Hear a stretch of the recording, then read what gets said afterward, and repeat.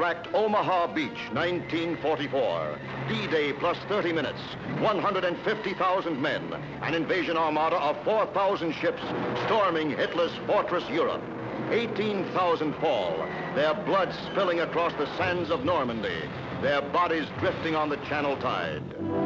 A decade later, a troubled world pauses to pay solemn tribute to the heroes of Omaha Beach. French President Pathe leads the memorial services with a 7-nation honor guard and Premier Laniel joining in saluting the men who died to keep the world free from dictatorship. At Saint Laurent Cemetery, where 9,000 American soldiers lie, Ambassador Lodge looks out over his fallen countrymen, asleep in honored glory for all eternity. A full-scale riot explodes in Japan's Diet as women socialist legislators take over the countrymen, asleep in honored glory for all. A full-scale riot explodes in Japan's Diet as women socialist legislators take over the Speaker's chair and Liberal Party members try to unseat them. The socialists are trying to prevent a vote on extending the session scheduled to expire at midnight.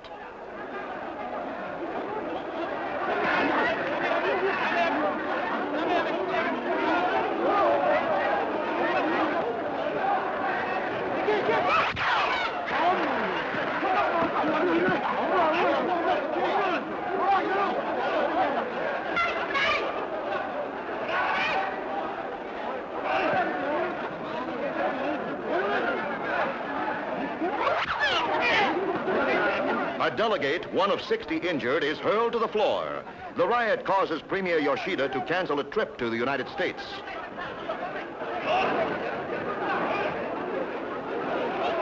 Delegates get down to their shirt sleeves. It's nearly midnight.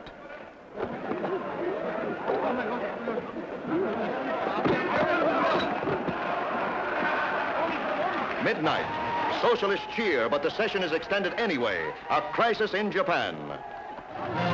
The East comes to the British countryside with 1,000 Muslims gathering at Woking in Surrey to end their annual religious fast. Shoes are removed before attending the service, which ends the 30 days of Ramadan. Indians, Pakistani, Africans, Egyptians devoutly bow towards Mecca, the holy city of their religion.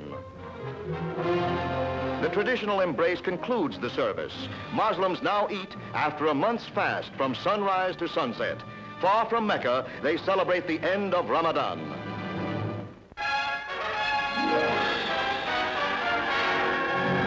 The Navy takes the wraps off its newest helicopter, equipped with a special device for hunting submarines.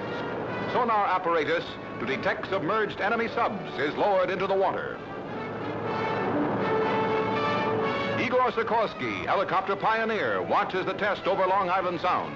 Helicopter and sonar give the Navy a pair of sharp eyes over and under the waves.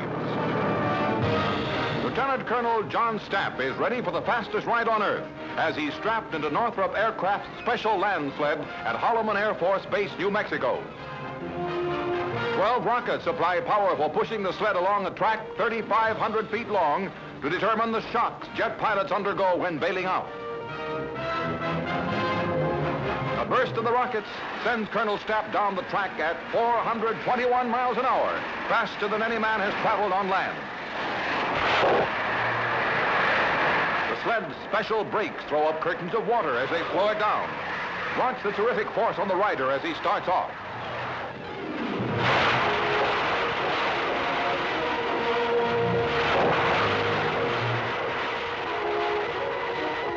End of the line, and the colonel says he feels all right after the fastest ride on Earth.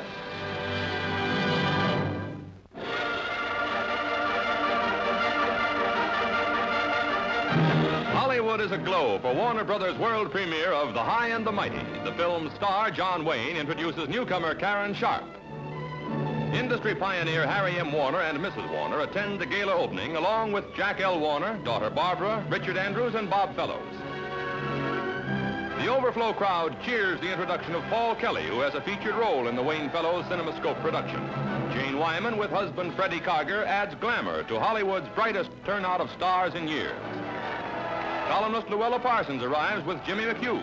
Warner Brothers producer-director Mervyn LeRoy, Mrs. LeRoy, Anita Louise, and husband Buddy Adler join too in the premiere for The High and the Mighty.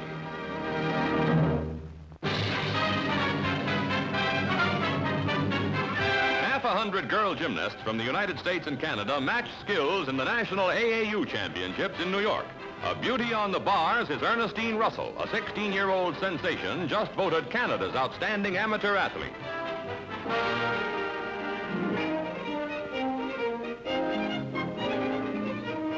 Next up, Chicago's Ruth Brokowski, last year's all-around champion, a gymnastic gee whiz. Edging the Canadian girl by less than 5 points in 8 events, Miss Brokowski whirls to a second straight crown. On the swinging rings, a flawless exhibition by champion Louise Wright of Philadelphia, a top-notcher in a tough and tricky test. And here, a dizzy doll head over heels in love with tumbling. America's Mile King, Wes Santee, is shooting for the world's record as, running away from his rivals, he battles the stopwatch in a night track meet at Compton, California. Passing the 3/4 mark in under 3 minutes, he's ahead of Roger Bannister's clocking of 3 minutes, 59 and 4/10 seconds. With the crowd excitedly urging him on, the lean Kansan is setting a blistering pace as he makes his do-or-die drive. Santee has already covered the first 1,500 meters in world record time as he races toward the wire. But the precious seconds are ticking away too fast. He misses the 4-minute mile by 0.6 of a second. Still, it's the second fastest mile in track history for Wes Santee, the Kansas Comet.